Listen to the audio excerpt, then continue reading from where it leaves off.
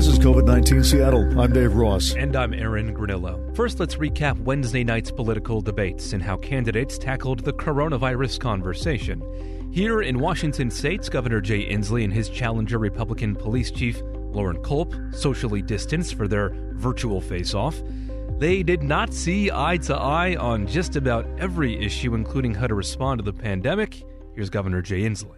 Are we going to step up and fight the COVID pandemic? Or are we going to belittle it, to ignore it, and in some sense surrender to it? And Loren Culp. I firmly believe in individual freedom and liberty. I believe in safety. Obviously, I've been working in public safety for the last 10 years. The problem is when we have one person sitting in the governor's office telling everyone what they're going to wear, whether they're going to go to work or whether they're not going to go to work. So that seems to be sort of the crux of this months-long conversation we've been having, government intervention versus individual responsibility. Yes, and Chief Culp says that his whole idea is give people as much freedom as possible. He wasn't saying that he was against wearing a mask or that he was against shutting down businesses that could spread the disease. He simply said that you have to trust people to do the right thing. Give them the information they need and then trust them to do the right thing. Sort of the Swedish plan. So here's what he would do. As governor, I would put out the information with medical professionals, tell everyone what's going on, what they should do to protect themselves, and what might happen if they don't, and make sure the supply chain is open for the equipment that's needed, and then let free individual citizens decide what's best for themselves, their family, and their business. As for the governor, he said he would continue to base his decisions on the science and says the numbers prove that his approach works. What we have done in our social distancing, in our masking campaign, because Washingtonians are not listening to Donald Trump, and frankly, Chief Culp, they are wearing masks. They are socially distancing. And as a result of that, we have lowered our infection rate dramatically. Tonight, we were fortunate 45 other states in the United States have higher infection numbers, some 5-10 times more than the state of Washington. And Inslee said his response has saved countless lives, and he adds that no court has struck down any of his stay-home orders. But Dave, does Loren Culp make a good case here? I mean, we all know by now what we should be doing to protect ourselves. Why not open things up and just trust people to be responsible? Well, we're kind of doing that. The reason, though, for having a statewide mandate is just to be fair. If some restaurants can afford to reopen because they can afford the plexiglass and the rest and the others can't, then what do? You have businesses which would go out of business. I mean, everybody's having trouble staying open, but you'd have businesses that have to close up even sooner because they can't afford to make the necessary changes. Now, I like the idea of trying to be fair by giving businesses a subsidy of some kind to do that kind of work, but I don't know that the state was ready to do that in the beginning. But I think we're there now. I mean, you're hearing reports, I think we heard one this morning, in fact, that surveys indicate that masking up has now become pretty much standard practice. Complaints are down. And we're seeing that in our infection numbers here, which are pretty good compared to the rest of the country. And also to add to that, a recent poll by Como News and Strategies 360 has found that nearly 60% of the state's voters support how Inslee has handled the virus. That would seem to bode well at the ballot box for Inslee and what he said last night. Well, he does have an advantage, and this goes beyond, of course, the response to COVID or the response to the restrictions on firearms, which got Loren Culp in the news in the first place. He has a fairly thin resume. I mean, the police department he runs is him. He's the chief and the only officer in Republic. Now, I thought that he came off pretty well. He wasn't stuck for answers to the questions last night. He held his own with the governor, I thought. And I thought it was kind of a low blow to call him a mini Trump. Yes. I didn't see him as a mini Donald Trump. But of course, that's the tactic the Democrats want to use against Republicans this year. And so Jay Inslee was following the book. But I will say that if Loren Culp is serious about a career in politics, why not run for state legislature? Get a few years of experience under his belt there, and then go for higher office because I think he held his own, did not embarrass himself as far as I could tell, and seemed to have a lot of rational ideas, which might be different from what I would do or different from the governor, but he didn't come across as crazy. Yeah. What do you make of Inslee's response to the whole unemployment fiasco going on in our state? That seemed to be, I think, for a lot of people, one of his lowlights of the night, with thousands of people still waiting for first-time checks. Well, he basically admitted last night that they were swamped. They had 10 times the claims that they were able to handle. And the fact that people are still not able to get through is a terrible thing. What I don't know is whether we are worse off than other states. The state has had problems for many years trying to upgrade computer systems and get on top of this kind of thing. The problem they faced was that in the beginning, to make sure that everybody did get their checks on time, they decided not to implement certain security procedures. And as you recall, they got slammed because of all the fraud that went on. So I guess you got to choose. I think all of us understand what it's like to try to log into a site like your benefits plan or something else. And because of added security, you're asked for a password. They make you change your password. You forget your password. It's annoying.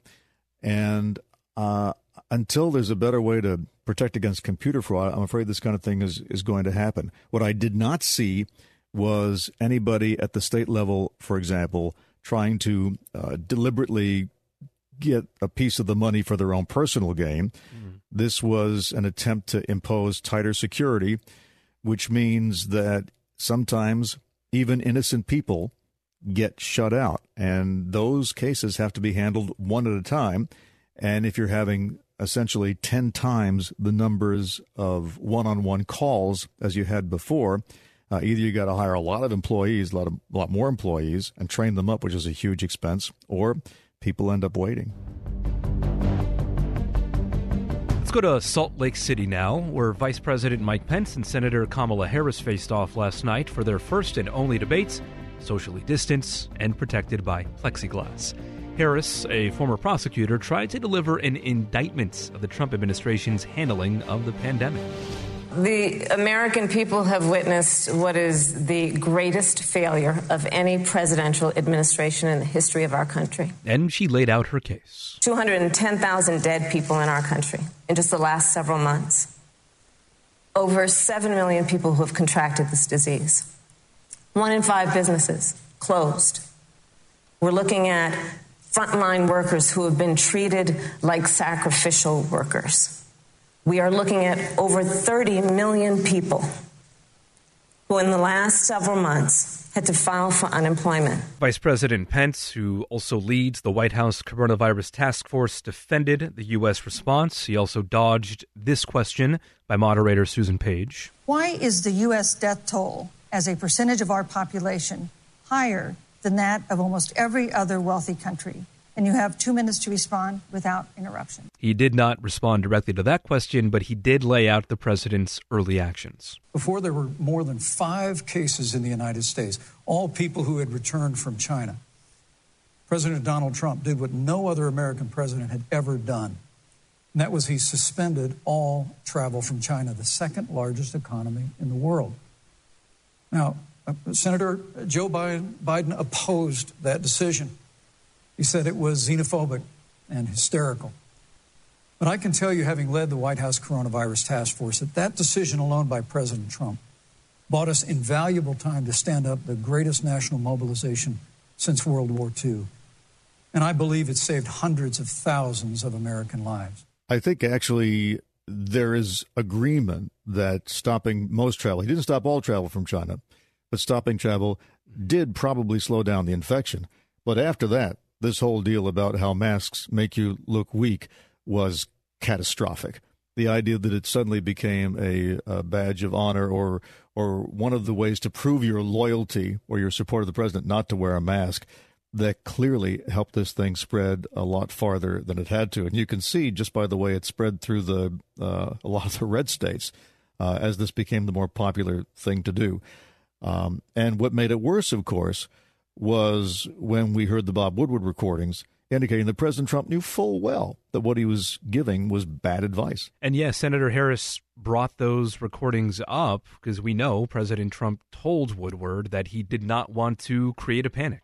How calm were you when your kids were sent home from school and you didn't know when they could go back? How calm were you when your children couldn't see your parents because you were afraid they could kill them? But Pence did not waver. Now, President Trump, I will tell you, has boundless confidence in the American people, and he always spoke with confidence that we'd get through this together.